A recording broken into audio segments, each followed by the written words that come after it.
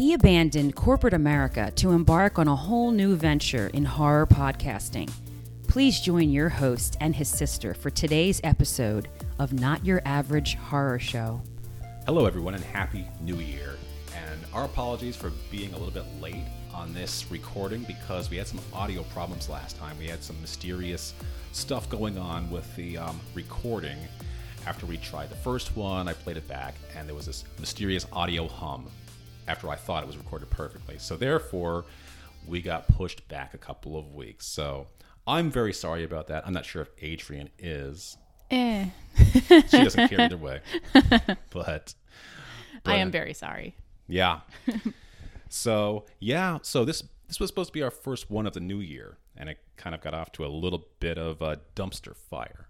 But anyway, I'm trying to think back. It feels so long ago now.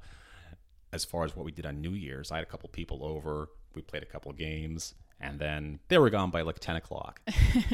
Yeah, I went to my friend's house, and there was like half the group was supposed to stay until midnight, and then they ended up going to another New Year's party. So that was the whole drama with that. I can't exactly get into the spirit of how it felt back then because it's just already become such a distant memory. It does feel like a long time ago now, unfortunately. But do you remember blacking out or vomiting or anything? Because I know that's there was none of that. Okay. Well, ringing in the new year successfully so far. Yeah. Other than the podcast issues. Excellent. All right. Time to get to it. This is a poorly made British horror movie. Usually I don't like movies with a foreign flavor. Some exceptions, but this movie is pretty bad. The general premise, and by the way, I'm not sure if I'm used to giving a general premise, Adrian, because so far all we've done on here is movies that everyone in the world knows and has seen a million times, so it's not even necessary. But this obscure gem might need a little background, since even perhaps some of the most savvy horror fans might have missed it. I only know this movie myself because I came across the beta tape of it in my quest for all things vintage a few years ago. Then I heard the dudes on Slaughter Film review it. And by the way, this is the first time mentioning that podcast, which actually doesn't even exist anymore, and I don't even know why. But I used to listen to that podcast all the time. And it was fun listening to those guys, even when they weren't talking about movies, it was still hilarious. They'd talk about like their week and recap. But that was one of my earliest influence as to doing a podcast in the first place. But if any of those guys ever listened to mine, then I would know I really made it. Yeah, you were very affected by a Slaughter Film. Like, you wanted to meet those guys. Yeah. Hence the restraining order. Just kidding. But yeah, I could listen to that podcast, and it's basically the same theme as we're doing, talking about older horror movies. But that was definitely one I could listen to all day. So with this movie in a nutshell, there is a serial killer prowling the streets of London in December in search of anyone dressed as Santa Claus. The killer is obsessed with murdering anyone who dares wear that costume, and it quickly turns into a whodunit as various cardboard actors and characters are introduced and ostensibly could have a reason to do the killing. In the end, when the killer is revealed, let's just say it's not so ironic. There definitely really wasn't much of a twist here. When this character's on screen and you're looking at him, it's like, yeah, he definitely could be the one. And the reason for the killing is a very typical scarred in childhood psychological trauma familiar theme, which eventually takes its toll this particular Christmas night years later on this person. And that's a very common theme in horror movies, even among the relatively small segment of Christmas horror movies when you think of Silent Night, Deadly Night, and Christmas Evil. Yeah, I'm sure they were going for some kind of Halloween parallel, sans the lock up in the institution. Yeah, and even in Halloween, there was not really an explanation either why he chose that particular night to escape instead of all the ones before it. Why not the year, why not Halloween of 1975 or 73, whatever the case may be. So yeah, Don't Open Until Christmas is about as formulaic as it gets. The good news here is that for those of you who hate suspense, this movie's for you. The minute you think something bad is going to happen, it does. And virtually any time you see a Santa, he dies. There's no suspense or teasing. There's even a scene where a drunk Santa Claus is staggering around outside, and you hear this ominous music, but guess what? It's like a crappy Jaws ripoff theme music. They play this, yes, shark music, for a Santa Claus killer movie. So you see the Santa Claus staggering around, and then you see the killer in the background. He kind of subtly walks up to him and shoots him in the mouth. And why a gun? These types of movies aren't called slashers for nothing. When the killer he's already used a spear and, even a shaving instrument and a knife previously in the movie, and now suddenly he's taking out a gun and using it. It just doesn't make any sense. I remember Michael Myers holding a gun in Halloween 4, but then he didn't fire it. He shoved it through someone's stomach. Right. He kind of teased us a little bit. We thought he was going to shoot somebody with a shotgun, but instead he just shoved it through their stomach, as you see. And that's actually a little prefiguring to next week's episode. Stay tuned. So, with Don't Open Till Christmas, the victims are pretty bad actors. At least the people who are bad are like the Santa Claus victims. There's a couple of female victims who get caught in the wrong place at the wrong time, and they do a good job of kind of showing that peril on their face. But all the others kind of just sleepwalk up to their death scene while being stalked with not the slightest sense of urgency. Towards the end of the movie, the police send a few guys undercover to try and catch this guy. And these guys literally have knives thrown inches from their head, and there is barely any surprise on their face. No yells of shock or anything. They simply look at the knife and do a slow hustle off the screen. So I've actually seen this movie twice. You saw it once. Mm-hmm. I do have to admit, it grew on me ever so slightly the second time. Not sure why, but a lot has to do with the fact that it's just a British movie, and I know it's just hard to get into those at first. That's not to say that all British movies are poorly made in general. I just can't think of many that I like. Come on, you were just talking about American Werewolf in London the other day. Yeah. Well, yeah, I mean, there's a lot of ones that people, I guess, assume they're British, like the James Bond ones too. And, they are, but not entirely. There's American backing and American influence to make Americans watch it. And I pulled up a list of movies the other day. It was like the 100 best British movies, and I didn't even notice any real standouts. But Werewolf, yeah, that was good. And that was among the first batch of real hard R-rated movies that I saw when I was first able to start finding a way to watch horror movies. There were a few scenes in there that really surprised me. Those dream sequences where he gets his throat slit and then he sees himself in a stretcher, waking up with fangs and his eyes wide open. Those images stayed with me for a while, just like I was saying in Nightmare on Elm Street 1, our first podcast, with all of its gross out scenes. So yeah, the James Bond movies, I don't know if they're truly British, but I do love them. And I did see them on the list. But yeah, not really British. And there's just too much American influence. And, what else is there really? I mean, 4 weddings and a funeral. Something I will say, though, that Australia, I believe, did something that Britain did not.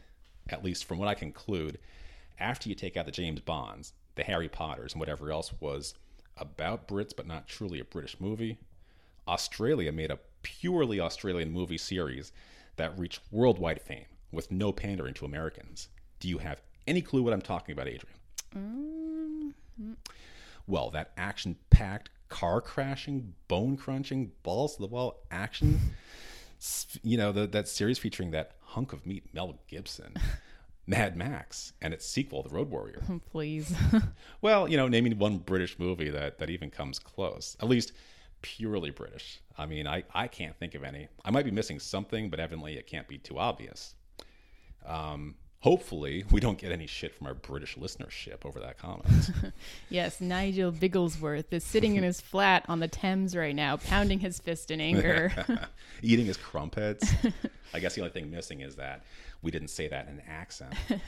But really, Harry Potter?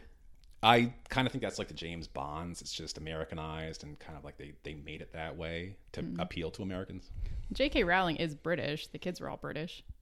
Yeah, but the director, Chris Columbus. But he didn't direct all of them. Speaking of Chris Columbus, that guy, he had a hell of a career. I thought he was a flash in the pan at first when he came and directed Home Alone and the sequels. I just always thought those movies were destined to be a hit, no matter who was directing. I mean, come on, you've got a natural talent kid actor, and you had Joe Pesci, who doesn't require any direction. You just let him do his thing. What did Columbus really do? Set up the fan to blow the chicken feathers or call action on the paint can and the second paint can? Just kidding. But that's why I never thought he was legit. And his name sounds fake. Oh, by the way, though, he directed Adventures in Babysitting, which was, better than average of its kind. He wrote for The Goonies, and Gremlins, and then Harry Potter when he came and directed those, of course. That really stamped his name in the directorscape of Hollywood. I read that he was supposed to direct Christmas Vacation, but he had a fight with Chevy Chase early in the movie, which is really strange. And that's when the opportunity came up for Home Alone. But boy, talk about a can't-miss scenario given either one of those films to direct. I wonder if Chevy Chase ever gets down on his knees and gives thanks for Christmas Vacation. I mean, that movie is pretty much guaranteed that his presence will be seen like every holiday season, and it's just adored by people of all different types. Yeah, I mean, I know I watch it every year, and it pretty much has immortalized his faces on people's TVs every December. I just watched it a few weeks ago. Yeah, or maybe he hates it because that was the last time he did anything noteworthy. Like, he sure didn't do Dick after that. Yeah, not at all, really. So, all right. Well, I guess we should get back to talking about this piece of shit. Actually, wait, one more tangent first. I can't resist. I really did mean to discuss this, and it's pointless probably to bring it up because I guarantee nobody's ever saw it, but it's called The Final Option. And it came out in 1982. The opening scene was a bunch of anti-nuclear war protesters. They're on some busy street in London, and they're all being rowdy, and they have their signs, and they're doing that chant, 1, 2, 3, 4, we don't want a nuclear war. And there's one guy with a megaphone who's, especially rowdy and cocky down in the streets. But across the street, up on like a third or fourth floor in one of the apartment buildings, we can see this shady character within, and he's got a crossbow. And he's loading an arrow into that crossbow, and he aims it out the window right at that one protester with a megaphone. Next thing you know, he shoots it, and that guy with the megaphone gets an arrow. It goes right through the megaphone into his mouth and then exits the back of his head. And a streak of blood runs out the end of the megaphone. Lovely.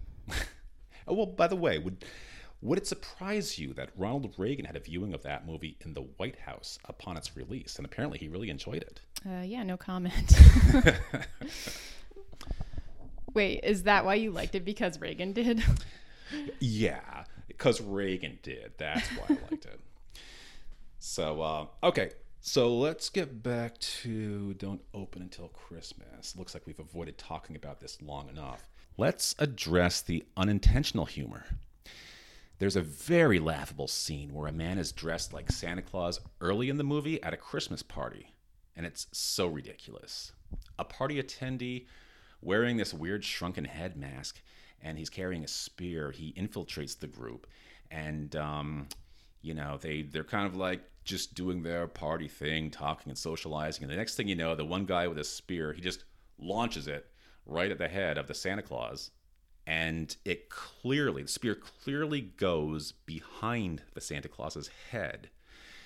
So far away, it looks so unrealistic because the next shot that you see, it shows the Santa Claus from the front angle, and the spear has come out the front of his mouth, which looks nothing like the action that happened in the scene before it.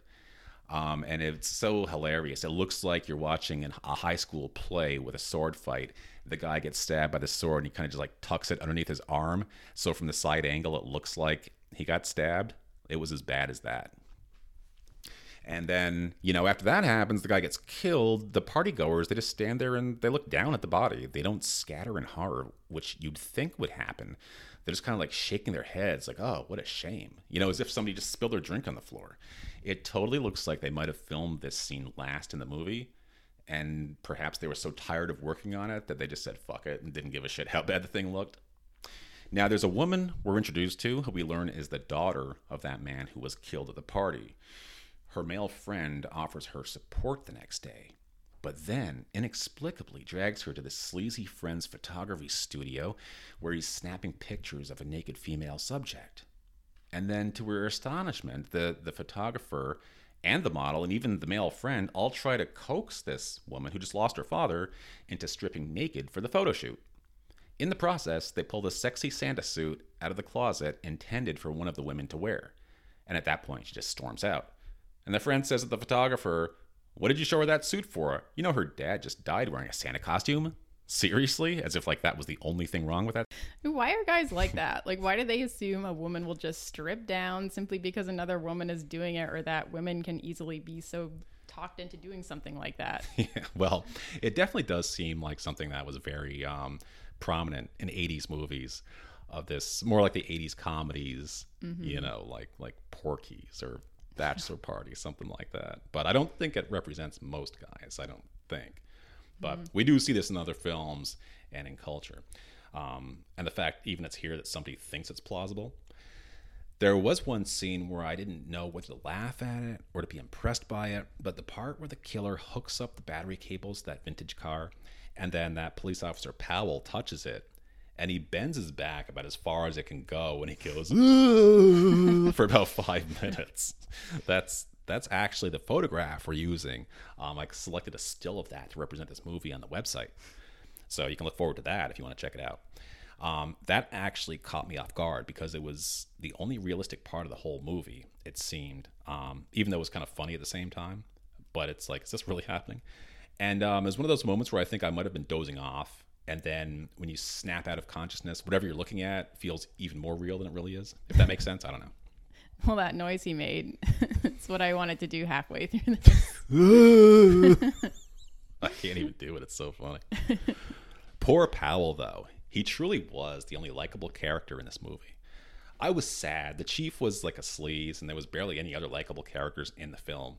The male friend of the girl whose father died was a total sleaze because he wanted her to get naked on camera, you know, the day after her father was killed. And then all the other women in the movie were prostitutes or airheads. So, yeah, I can't think of anybody else who was in this pile of shit. And this is why I can't totally trash the movie, though, because it did make me feel something for Powell. But you literally just laughed your ass off at him being electrocuted. I know. But I guess that just speaks to some kind of complexity in my psychological profile. I can feel extreme sympathy, but extreme hilarity at someone's situation at the same time. Psycho. I'll pretend I didn't hear that. So the two officers, Powell and Harris, I guess, they actually were, both of them were pretty good actors. And that somewhat made the movie more watchable. Incidentally, the guy who played Harris, Edmund Purdom, was a pretty legit actor who was called in to replace such high-profile actors as Marlon Brando and Mario Lanza. Like if they were scheduled to be in a movie or expected to, and for some reason they couldn't do it, he was, I guess, regarded as a good enough actor to replace either one of those guys. And Mario Lanza evidently was a pretty high-profile actor who died, unfortunately, in 1959, which is why we don't hear much about him. And would it surprise you to know that right here in Philadelphia is where Lanza was born, and we have a Mario Lanza Boulevard right near the airport, and a museum for him right on Montrose Street in South Philly, and a marker to signify where his home used to stand on Christian Street. Are you just adding filler to this because there isn't enough to say about a movie in a little half-hour slot? Funny you should say that. But no, it just seemed like something interesting at the time, so I included it. But, you know, movies like this kind of movie is an easy target, really. You know, it's easy to forget that you can make fun of horror movies, and it just comes naturally. But sometimes you just kind of have to let yourself go and open your mind to them and forget about the corniness. And then if you do that, the movie isn't bad. If you go into it just thinking it's going to be like, you know, a dumpster fire, which I guess I didn't do it any favors because that's kind of what I've been saying throughout this whole thing. But, you know, if you just kind of like, you know, just let yourself be open to it a little bit, then you can start enjoying it somewhat. And the one thing about it I really do like the most is the name. It just takes one of those simplistic warnings from a parent to a child, you know, with those gifts from the Christmas tree.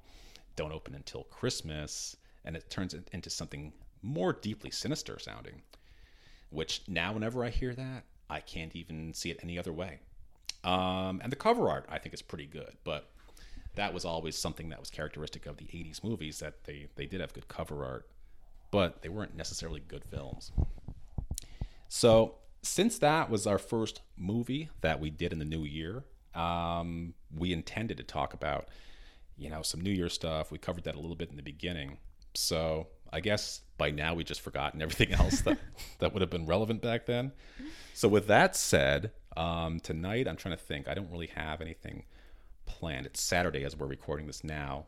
I probably should have something going on. But Kate and I went out last night to a local bar. Oh, wow. There was a bunch of old people at there, and they were acting really rowdy. I'm not even making this up. But they were just like, you know, you ever been to a bar before where they're playing just like all 70s classic rock, and then the oldest people in the crowd are just like shouting out the name of the song as it comes out, as if it takes some really great talent to do that? That's going to be you before you know it. Well, see, I know better.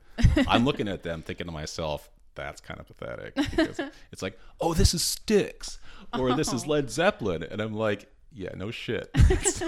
And they're just, but I mean, who am I to talk? I sound like an old man myself, trying to laugh at somebody who's just trying to have a good time. So I felt kind of bad. And one of them came up to us, the rowdiest one of all, and asked us if we were having a good time too, which we did. You know, it was a nice dinner we had there. It was pretty packed, and we even commented that, you know, this really feels like things are kind of back to normal, like not one person's wearing a mask. It just felt like, you know, any random day pre-COVID. So that was nice. Yeah, we hadn't been out for a while, so that was a nice change up there. I guess he didn't hear you shouting out any band names, so he wasn't sure if you guys were enjoying yourselves. That could be. He seemed really fucked up, but, you know, maybe he was more astute than I give him credit for. So how about you? Anything fun going on tonight? Well, I guess fun is a relative term, but I have like a belated holiday party with my coworkers to go to. Okay. Yeah, the party planning committee, we literally have a party planning committee. They decided on axe throwing. Axe throwing. Yeah, as like this thing to do for our team, and it's not company sponsored, so if you want to throw an axe you have to pay $40. Oh wow, this is all sounding like weirder and weirder. The fact that you're having a holiday party when it's January 14th now. Yeah, I guess they didn't want to deal with like trying to make reservations in the throes of like the holiday season, but okay, save some money that way. Yeah, but they're making you pay for it too, so saving even more money. Yeah, so I don't know. It's nothing that I've like ever had like an extreme want to do, especially if it's going to cost me $40. It just seems like something I'm probably going to be bad at. Right. Axe throwing. That's been around for a little while. I've never done it myself. I know it's like a big corporate team building type thing. Yeah. And I don't know. It just like, it gets weirder because there's like alcohol involved. Like, I was always surprised at that too. Yeah. Like it's been brought up at my company before, but we inevitably just didn't get around to doing it. It's like mini golf. We just end up going somewhere and drinking usually. Yeah. It's a nice dinner. I mean, honestly, mini golf sounds more appealing than handling a weapon near all of your coworkers. Oh, is this outdoors or indoors? It's indoors. Okay. Yeah. Now, not to freak you out or anything, but this makes me think of this video I saw on YouTube where this girl, probably in her 20s, she's standing there. You can tell it's her first time doing it, so she has an axe. And she's throwing it, and somehow when it hits the target or the wall or whatever, the thing bounces right back at her, and it's going right for her head. If she hadn't ducked, it probably would have hit her right between the eyes. Oh God, that's horrifying. It's such a weird. You should look that up. Yeah, I'm gonna be in my own horror movie. I don't know. Go there and share that video with people, and maybe they'll change their mind about it. Yeah, maybe I could spend $40 on other things and not potentially endangering my life right. or others. Was this one of those deals where it's just like it's voluntary, but they make you kind of feel like you should be doing it? I mean, they did say like, oh, you don't have to throw axes. Like there's darts and stuff too. But I don't know. I feel like the peer pressure is going to get to me. Right. I know. You have to participate otherwise. Yeah. Or else. Right. You're not part of the team. Been there. I'm sure it'll be fun, you know. Or Fingers just start crossed. drinking right off the bat, like just get just get too drunk, and they'll be like, "Oh, we're not letting her throw an axe." So just sit or maybe down. I'd be better. Yeah, I wouldn't be as stiff. Well, enjoy that. Yeah, I'll try. Yeah. Okay. All right. So anyway, that wraps up this podcast for the week. Don't open until Christmas. Our apologies again for the delay. That's been 2 weeks now, but everything seems to be okay at the moment. So everyone's been holding their breath for the next episode. yes, they have. All right. Until next time.